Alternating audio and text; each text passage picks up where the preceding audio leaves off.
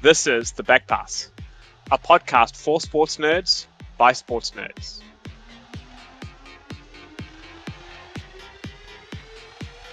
Today, we take a look at the career of Rafa Nadal, the trials, the tribulations, and how he's persevered right throughout on his way to 21 Grand Slam titles. Plus, we take a look at all the off-field dramas surrounding the Indian cricket team and, of lately, the English and the Australian teams with the departure of their head coaches.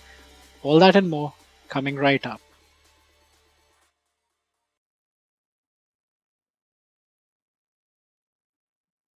Hello and welcome to the Backpast. I'm your host Shivang Dubey, and today with me I have the guy whose stats could give Wisden a run for their money, Sid Bhala. Hey guys.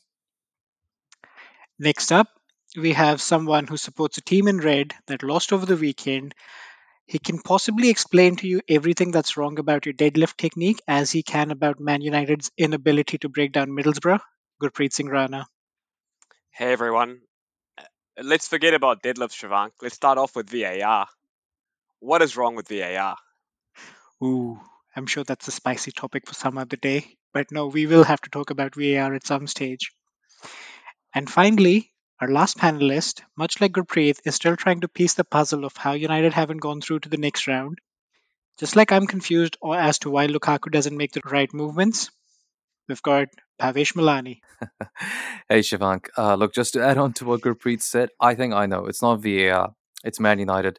They showed up to a handball game thinking it was a football game. And really, that's on Ralph. Well, you can't help it if he's coaching the wrong tactics. Yeah, exactly. He's talking about pressing up the front. What about pressing the guy's hand, to make sure he doesn't hit the ball? Exactly. It's the details, guys. It's all about the little details. Exactly. Like, how is that not a natural hand position for the guy? I've told you, I actually walk around like that all the time. I spend my whole life in the Titanic pose. That comment wins it right there. That could be a competition for Shah Rukh Khan pose as well then, Bhavesh. It always depends on the context, I guess. I'm not sure my wife would like me doing Shah Rukh Khan poses though. Or Titanic, come to think of it. Yeah. Unless I make aeroplane noises. All right, lads, all banter aside, can we just give credit where it's due to both Middlesbrough and Plymouth, who've provided us with a fresh dose of magic of the cup after what felt like an eternity of no domestic football? I mean, just watching Chelsea play last night aged me by 10 years. However, speaking of age, someone who isn't showing many signs of slowing down with age is Mr. 21-time Grand Slam winner, Rafael Nadal. I think all of us last week picked Nadal as the guy who's going to win the Australian Open, but Gurpreet, you really hit the hammer on the head by saying he'll go through just on mental toughness alone. How good a call was that? 2 sets down, almost about to lose the third set, but he powers through and wins it in the fifth set. How good was that? Well, as you said, Shivang, we'd all pick Nadal for various reasons. But at 2 sets down, we were all looking like mugs. I think I read something on the Twitter sphere that the percentage calculation thing that these algorithms put out, they had Medvedev at 91% at that point. So I think it was just after the second set finished, Rafa was a 9% chance to win. And goodness me, it's almost like when the machine says you can't win this, Rafa, that he turns up and says, hey, algorithm, I'm going to show you just how little you know. Can I just say that was a victory for all mid-30s men everywhere? I can't relate to that feeling. I'm so sorry. Don't exclude the early 40s, please. Your time will come, Shivank. Your time will come. Here's a bit of quick maths for you, Bhavesh. How old were you when he won his first Grand Slam? Oh, so how old were you in 2005? 2005. I was 20 years old. My whole life ahead of me. I wasn't even in my teens at that point in time. Okay, Shivank, I think we've heard enough from you about how young you are. But Gurpreet's actually raised a very good point. Like, Nadal won his first Grand Slam in 2005. If you put that in context, he's been at the top of the tennis world for 17 years. 17 years ago, Messi and Ronaldo had zero Ballon d'Ors combined. I mean, we can talk about how amazing that final was. I think Sid talked about it last week. The tournament as a whole was disappointing. I think it'd be fair to say, but that final I think will live long in the memory, especially because of it. It was the one that took him to 21. But the overall longevity, and here's a couple of things that I'd almost forgotten about. In 2005, all the cool kids were using Bebo and MySpace, and MSN was the chat tool of choice. That's how long this guy has been dominating the tennis world. I mean, that alone is just phenomenal. On the Yeah, Ballon d'Or thing, Shivank, Ronaldinho won the Ballon d'Or in 2005. That's how long this guy has been winning. Absolute machine. Absolute machine. And when I saw him in I think it was the first yeah, set, and he was sweating absolute bullets there. And Medvedev didn't seem too fast, didn't seem too phased. He was playing brilliant tennis, barely, shedding any perspiration at all. And I was thinking, there's no way Rafa's going to last the distance. I thought if this is going to be a five-setter, it's Medvedev's. But my goodness, he proved us all wrong. And what a performance from him. Once he uncorked that forehand, because he was struggling with that in the first couple of sets. There were a lot of unforced errors. It was Mm. uncharacteristic from Rafa mm, Nadal. Something flipped in him somewhere midway through the third set that just brought him right back to life. His first serve was never that great, and his first serve wasn't fantastic during the game. But um, he saw, and this is where experience comes in. He saw Medvedev's gait change very slightly. I think around about the middle of the third set, he realized Medvedev was starting to cramp up, and he started to play a lot more of those drop shots, a lot more of those slices, and really forcing him around the court. And that extra mm. exertion, it just had that exponential effect game after game, set after set. And the wily old champion won. So, what a great performance. What a great comeback. Absolute mentality monster is Rafa Nadal. If I have to say something on the AI side of things, especially, if a machine is predicting what's happening, one thing I've learned in Australia is even if there's a 1% chance, there is a chance. Gabba. And I'm referring to the GABA test, Don't have to go any further than the Gabba. right? There, there was a one, Love it. I love exactly. it. There, there was a, so this was 9%, which is, 900% times more than what the GABA test was. Yeah, look, coming to Nadal, mental toughness, amazing. I think uh, he reminded me of Dhoni, and I use cricket a lot as example. Dhoni used to say, the longer you drag the game, it puts the opposition under pressure as well. And this is exactly the game Rafa was playing because he was just tiring him out. Mm. And as Bhavesh said, he was just purely time, just tiring him out. Let's just take it to the fifth set and see who comes out on top. And this is where you cannot beat experience, plain and simple. Um, his rallies were amazing. Yes, he had a lot of double faults, but his mental game was just winning all the time. 21 out of 29. The next best was Pete Sampras, 14 out of 18. I mean, still there were 20 for, what's his name, Federer and Novak. But, geez, this guy was just brilliant on the day. So, yep, hats off. Physical. And in addition to mental toughness, there's the physical element too. Oh, He outran Medvedev. He outran him. And this is what, 2 months after having recovered from COVID yeah. and having had major surgery as well. And he looked fitter and faster than the man 10 years is younger. Like I said, hey, it's a victory for all 30 something and above men out there. And I think you've nailed it, Pavesh, because I think with all the great finals we've seen him play, and particularly in the French Open, right? It's almost a strategy where he draws people into these sheer contests of physical endurance, and he knows that when the game is down to that physical endurance, that being a mental monster, he is just going to run over the. We've seen him do it time and time again. to Federer, to Djokovic, to other great tennis players, it's almost like a boxing match. He takes it to those later rounds, and he knows that in those later rounds, he's got the game. Actually, you've just brought up something I really wanted to touch on. You've just well, actually, you and Sid both have mentioned not too long ago about both Roger Federer and Novak Djokovic. Do you think, that in the last 15, 18 odd years, these guys have 20, 20, and 21 titles, 61 out of the possible, however many there are? How much do you think it's a case of these three just pushing each other to their absolute limit and driving these amazing results? Because if you think about it, no tennis player can be fit enough without the motivation at his age to come back after a major surgery and still dominate the game. Mental toughness aside, I'm just looking at the physical side of things right now. I mean, Siobhan, just on that, uh, I thought one of the things post final that really stuck out for me was the Instagram post that Roger Federer put out. I won't read out the Yeah. whole thing, but there was a sentence in there where he says, I am proud to share this era with you and honored to play a role in pushing you to achieve more. To the point that you've made, I think Roger, in his own words, talks about the great man himself says how much they've pushed each other on. And the other thing that really stood out for me was they played that great Wimbledon final in 2008.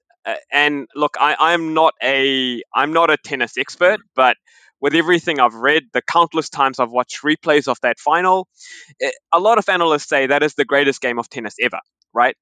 But then in 2019, the two of them meet again in the French Open semifinal. And it was in that game that it was the oldest combined age of competitors, 71 years old, right? It is just phenomenal what the two of them have done to each other in pushing them on. Absolutely I think phenomenal. that's yeah.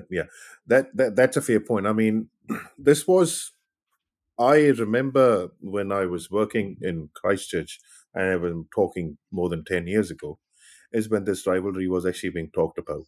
You know, and the thing is, this rivalry has just gone on forever. There was a lot of debate about who was a better player. Was it Federer? Was it Nadal? And I think everyone has their own judgment. So we won't talk about who's better out of the two, because they're equally good in their own right. Nadal dominated Federer for quite a long time. He just became his nemesis. And I think I mentioned this on the chat as well. If someone asked where does Nadal live, a lot of people said he lives in Federer's head.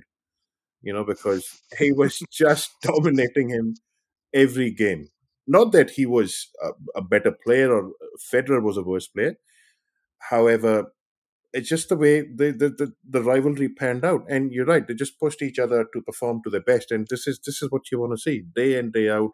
And I think this is where these people have kept the tennis alive for, likes of me, and I think you guys as well. Yeah, Otherwise, absolutely. it was sort of becoming a thing where I'm not that interested because likes of Pete Sampras have moved on and Andre Agassi doesn't play anymore. But these guys, honestly, it needs a lot of physical and mental effort to keep it going. Yeah, and the question is, at what point do you stop? Right. So Pete Sampras won 14, and it took, what was it, 7 years, 6 years for Roger Federer to surpass him. When would he have stopped had Rafa Nadal not been around? Mm. And later, Djokovic, if he hadn't been around. When he reached 18, Mm. perhaps that would have been enough, maybe, and he would have quit. But you had all these guys pushing and pushing and pushing, winning Grand Slam after Grand Slam. And I don't know how much this may mean to them in terms of cementing a legacy as the greatest of all time. All great sports people have egos. It's got to play a part. But I do feel that I do wonder how many of them would have retired years ago had there been no one else to push them, because hey, I've gone 5-6 Grand Slams past the last guy. Mm. So why do I need to keep playing anymore? My legacy is cemented. It's going to take someone a long time to pass me. Here you've got someone, your next door neighbor is basically on the same as you, or he's pushing you. And on this, Bhavesh, I think I know the section is about Nadal, but if we look at Federer and how much that rivalry has meant to him, you guys will remember the 2017 Aussie Open final where Federer actually Oh came back yes, from a 6-month injury, and he was a break yeah. point down in that fifth set against Nadal. And just how emotional he was at the end of it. It was something I've never seen before with Federer. It was just as you've said, this constant pushing each other on, and it was almost like by beating Nadal in that final, he'd almost proven something to himself. And I think that the three of them have totally just elevated each other to a level that I think the game is unlikely to see ever again. When I Absolutely. was uh, when I was watching that final in 2017, I actually put something on Facebook. Nadal versus Federer final. Dhoni and Yuvraj in a partnership against England. What world are we living in? It was 2017. You know, so I was going back in time. All right, guys. I do want to wrap up this tennis conversation, but before I wrap up, I have one last question for all of you guys. If you could sum up Rafa Nadal in one word, what would it be? I'll start with you, Gurpreet. Probably the nicest Real Madrid fan.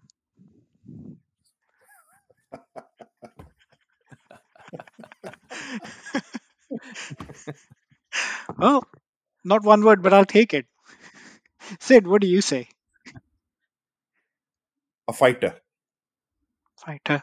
Yeah, legit. Bhavesh? Nah. Ooh. Whoa. Ooh. We don't throw that word lightly around here. And if Bhavesh has made that noise, you know how highly we rate Rafael Nadal over here, regardless of whether we're Team Federer or Team Djokovic. I doubt there's any Team Djokovic here, but regardless of how we feel, I think Rafa Nadal is right up there and absolutely deserves to be in the GOAT conversation with how much he's achieved. I mean, 21 Grand Slams speaks for itself. There's no debate after that. Pavesh has spoken. Uh, Wait, was that the goat conversation? I was just throwing my arms wide and doing a Shah Rukh Khan impersonation. No, but Hey, if Pete Sampras had won the same amount of French Open finals as he won the Wimbledon, this conversation would have been a different one. He was Would just a have been a different different one. personality when he turned up to French Open versus when he turned up to Wimbledon. Yeah. Absolutely. Absolutely.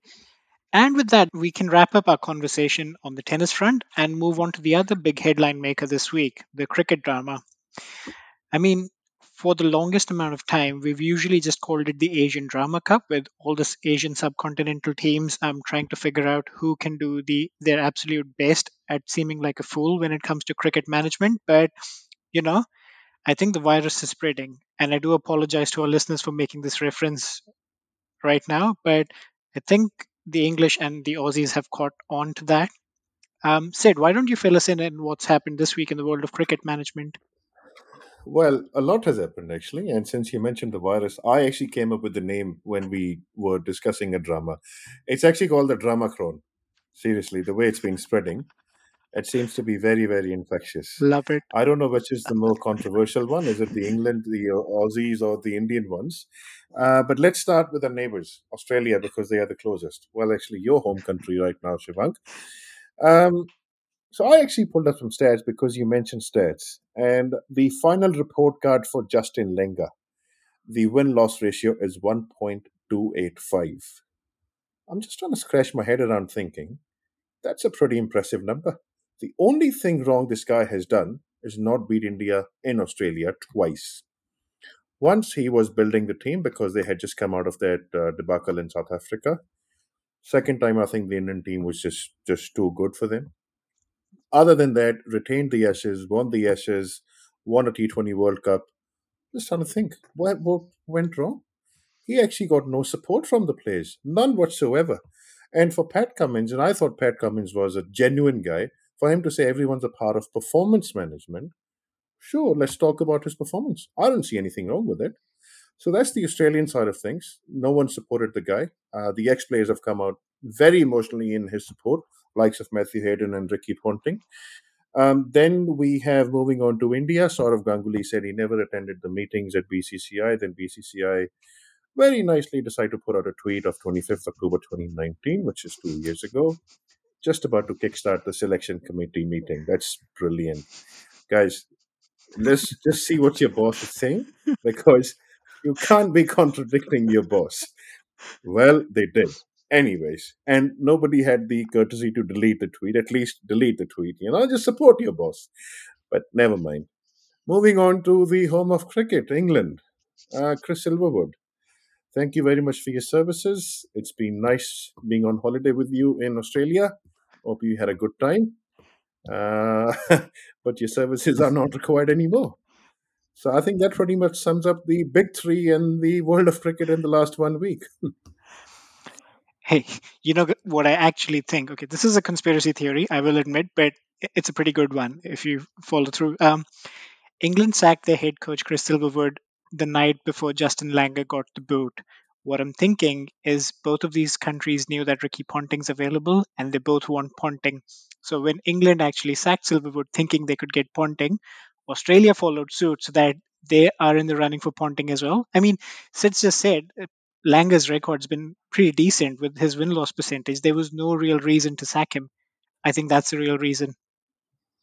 Um, if that's the reason, I think they've both made a big mistake, especially the Australian Cricket Board, because Ponting's come out very clearly on a number of occasions and said he doesn't want the coaching for the national side because he wants to spend time with his family. He's been offered it before. He's been offered by other countries as well, including India, which was kind of off the record when T20 World Cup was going on. So if that's the reason they've sacked Lenga, I think they are pretty stupid. He's happy with what he's doing with IPL because that's 6 weeks, and also they're pretty happy with he's happy with the commentary stint he does for the Australian summer, but that's about it. He's not going to take up the coaching role, so they are actually going to have a big struggle as well going forward, depending on who they find as a coach. That's just my take on it, and I could be wrong, but I don't see them finding a coach as good as Justin Langer for the near future.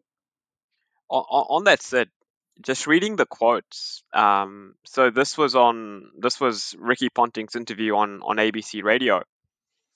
One of the things he very clearly called out was, and he didn't mince his words here, this was clearly about player power. Mm, He specifically pointed out that there was a very small group of players in the current squad who were behind this decision. mm, He's also said Justin Langer was like a brother. yeah. Now, he's clearly calling out player power here. He's calling out his friendship with Justin Langer.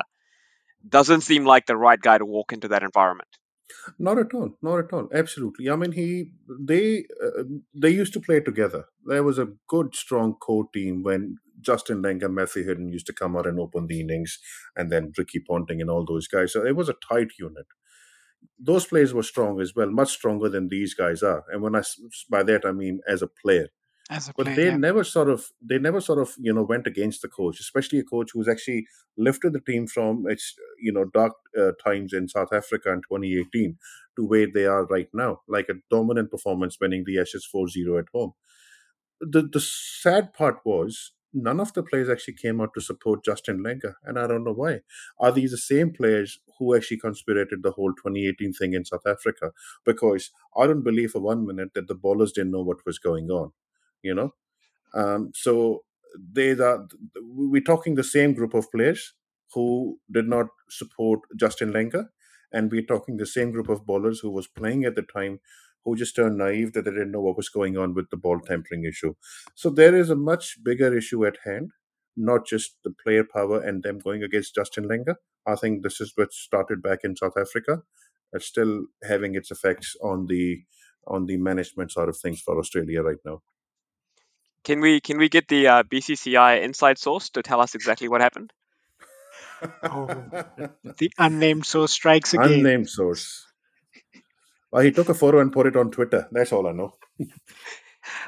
Yeah, Sid, let's talk about that photo actually, and not just about that photo, but the controversy that has emerged around sort of Ganguly, you know, with that photo about the selection committee, and then everything that's transpired in the last couple of weeks.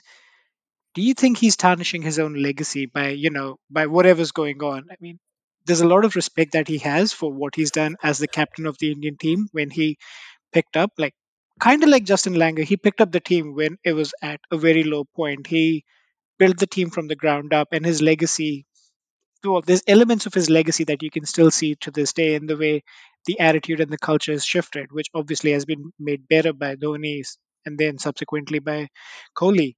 But do you think Hmm. all of this is basically tarnishing his legacy? I think to a point it is, and more than anything, it's actually tarnishing the image of Indian cricket right now, which was actually going in an upwards direction, and then it all fell apart in South Africa purely because of this fallout between Kohli and Ganguly. Interestingly, there are some sections of people who are blaming Kohli for all of this. They are saying it's Kohli who has a problem getting along with people, and they quote Anil Kumble as an example back after Champions Trophy in 2017. They may have a point, but not necessarily, it may not be a true point, but they are saying it's all Kohli's fault because he's the common denominator. Coming to Ganguly, I think how he started and how he's panned out are two different things. He said recently, I'm not answerable to anyone about anything. Um, but where he is, as far as I see it. So, yeah, to your point, he has tarnished his image a bit. That is he the right guy to run the BCCI? Because BCCI is it's a strong body.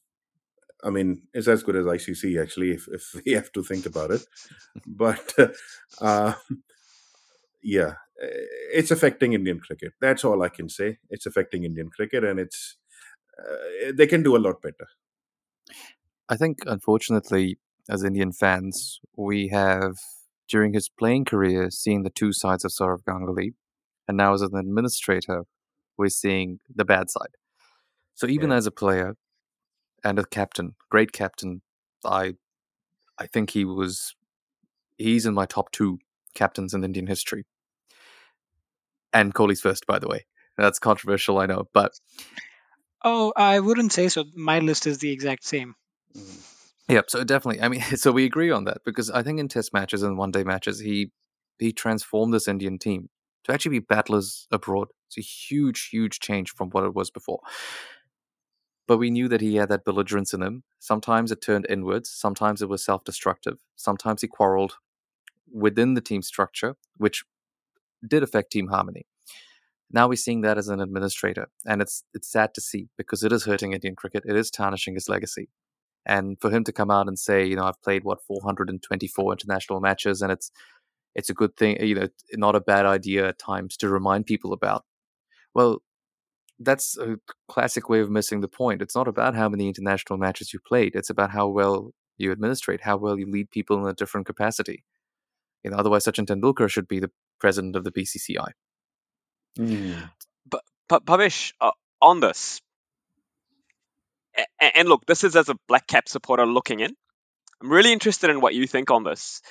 Ganguly's obviously gone out to the media and called out his 400 odd test matches, whatever. What's really surprising for me is the accusations leveled against him, interference into selection committee meetings. The fact that he has been himself as a player where Kohli was. He was quite literally the former Indian captain, right? I mean, surely as a captain, he would have hated that sort of interference, right? That's what seems really baffling to me, right? It's almost becoming a circus act, right? It's not like this is some unknown billionaire who's paid his way into these meetings. This is quite literally an elite athlete who was in the same position as the captain who stepped in. Let's not forget that in order to get to the position Ganguly has gotten, the people who have held that post before him have been billionaires and have been politicians. There's a degree of, I don't know, there is a large degree of politics that takes place in determining who the PCCI president is going to be. And it's telling that out of that generation of greats that he nurtured, that he's really the one who's made it into cricket administration. The others went into coaching, into mentoring, into media, and so on. He's the one who actually went in for cricket administration. So it is a nasty game. There are a lot of people I think that you have to please along the way, and a lot of people you've got to answer to. Ganguly himself will have a lot of stakeholders and a lot of people he would have made enemies along the way too. So it's a nasty power game. I don't know exactly what the equation is. You know, let's keep in mind too that during the Kumble saga, Ganguly was on Kumble's side, and potentially this is him, putting his foot down, taking back the power from the players. He might be of the same opinion as Kumble that player power has gone too far. So we don't know exactly what it is, but whatever it is, it's hurting Indian cricket. And of course, I got to say that this whole saga of I was never at selection meetings, next minute you see the photo of him at selection meetings. Are these guys taking managerial lessons from the office? Because that's the sort of thing you'd expect to see Steve So, Carell so we've had doing. we've had Sid summarize the Aussie situation as player power. We've had you describe the Indian situation as pesky politics.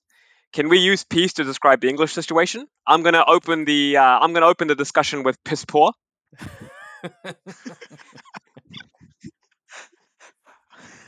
Um, it's a perfect example of how not to run cricket. That's what England is all about. Like, yeah, piss poor. I think that's the best way to sum it up. I really wish alliteration started with P instead of A because we've done some really good alliterations Alliteration, if over you will. here.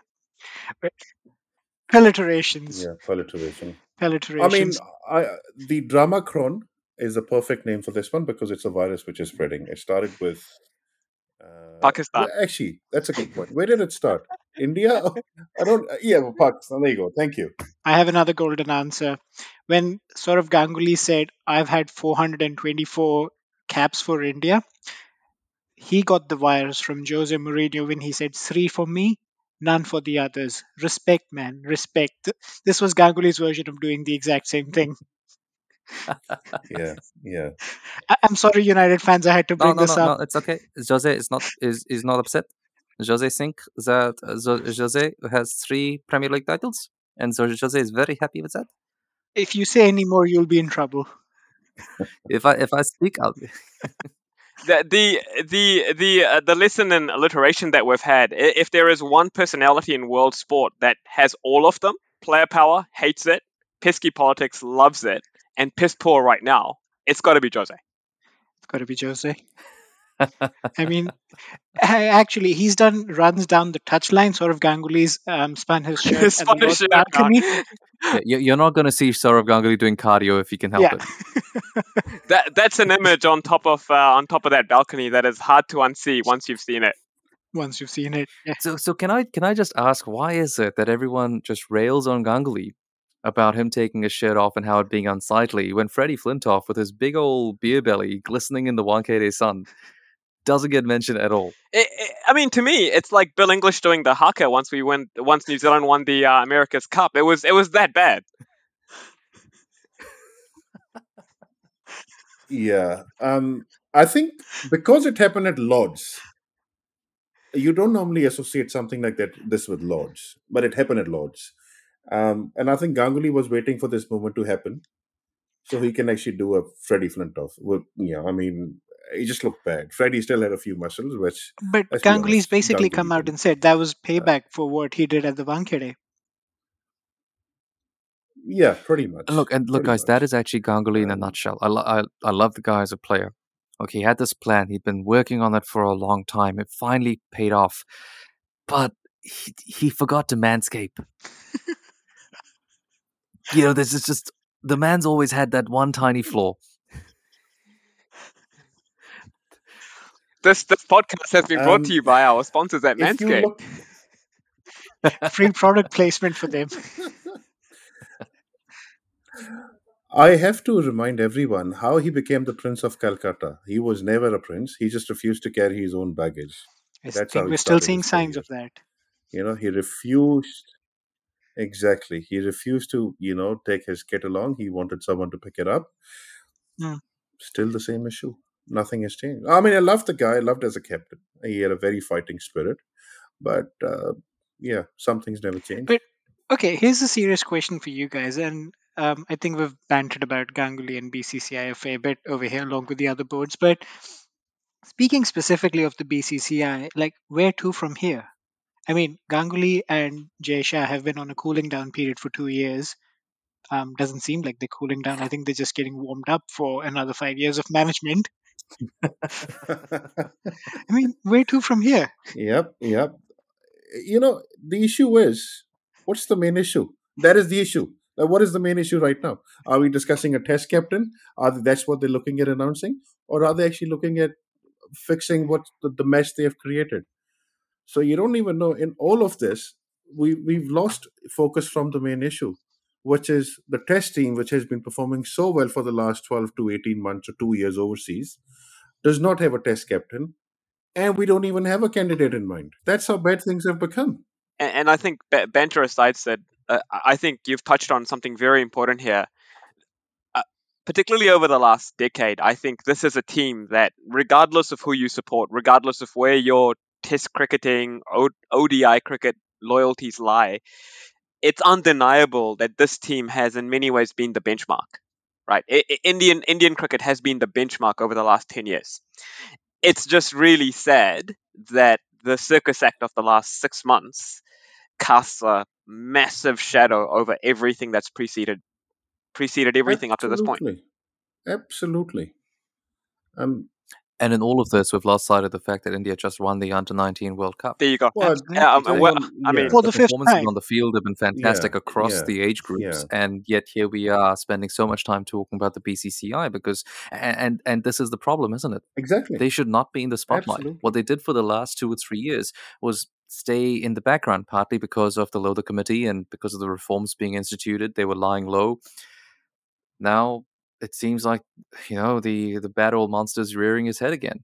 Exactly. That's what I said. We should be discussing who's the next test captain. That's not even the issue right now. You know, how good the under 19 players played. That's not even the issue right now. The issue is BCCI versus Kohli, and that's the wrong thing to be. In the Indian cricket space. I have a solution. The the I'm all ears. the, the Glazers. The Glazers would be perfect. Put the Glazers in charge of Indian cricket. Can I suggest Roman instead? The only problem here, Shivank, is Roman can't use his money to buy players of national. Well, maybe he can. But he doesn't need to. He's got the biggest talent factory in the world that's now even churning out fast bowlers at will. I mean, look at the under 19 fast bowlers team. This is for a change the time he doesn't have to invest in buying overseas talent. He's got a talent factory that will produce as much talent as he wants. Can Timo Werner bat in the middle order, though? Ooh, it's like saying, can Lukaku bowl off spinners? Well, he probably thinks he can, though. He probably thinks he's the best off spinner that's ever lived. That is a scary sight. I mean, he's a 6'3" guy who weighs around 95 kilos, and he is muscular as anything. And instead of him being a fast bowler, I can just picture him being a left arm off spinner, just like Ravi Jadeja. I would say if anyone in that Indian middle order ran Lukaku out, it's gonna be scary as. It's a question for you, Gurpreet. Is it as scary as Ganguly taking off his shirt at Lord's balcony? Ooh. I think whoever runs Lukaku out is booking a flight to Milan. And on that note, it's time to wrap up this episode. Thank you to our panelists for all your expert opinions and comments. Thank you to our listeners for joining in. We'll be back next week with more sports analysis and banter right here on the Back Pass.